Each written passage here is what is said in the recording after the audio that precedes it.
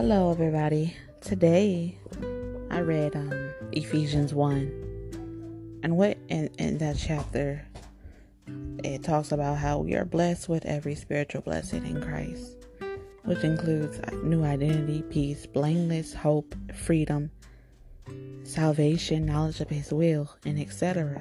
A whole lot more than we can even imagine. We are holy and without fault.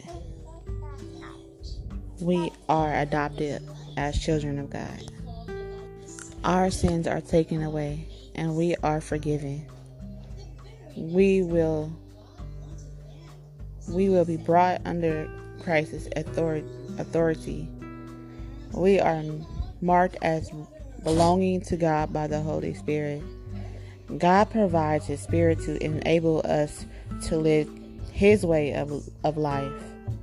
Give up evil desires and draw on the power of His new life. Submit your will to Christ and see to love others. It didn't say some people, it said all people. Love others, no matter if they love you or not. So we have to be the better people. We have to make the difference. We're not called to be like the world. We are called to be set apart for His use only. We have redemption, being saved from sin through His blood, accepted in Christ, chosen before the foundation of the world. We are in Him, connection with Jesus Christ. He has given us wisdom and understanding. We get to know Him through prayer and spending time with Him, and through obedience in Christ. Rest in knowing He is in control, transforming us.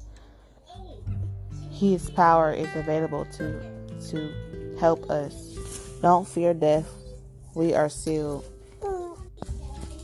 In Christ, the verdict is still not guilty. He took delight making us.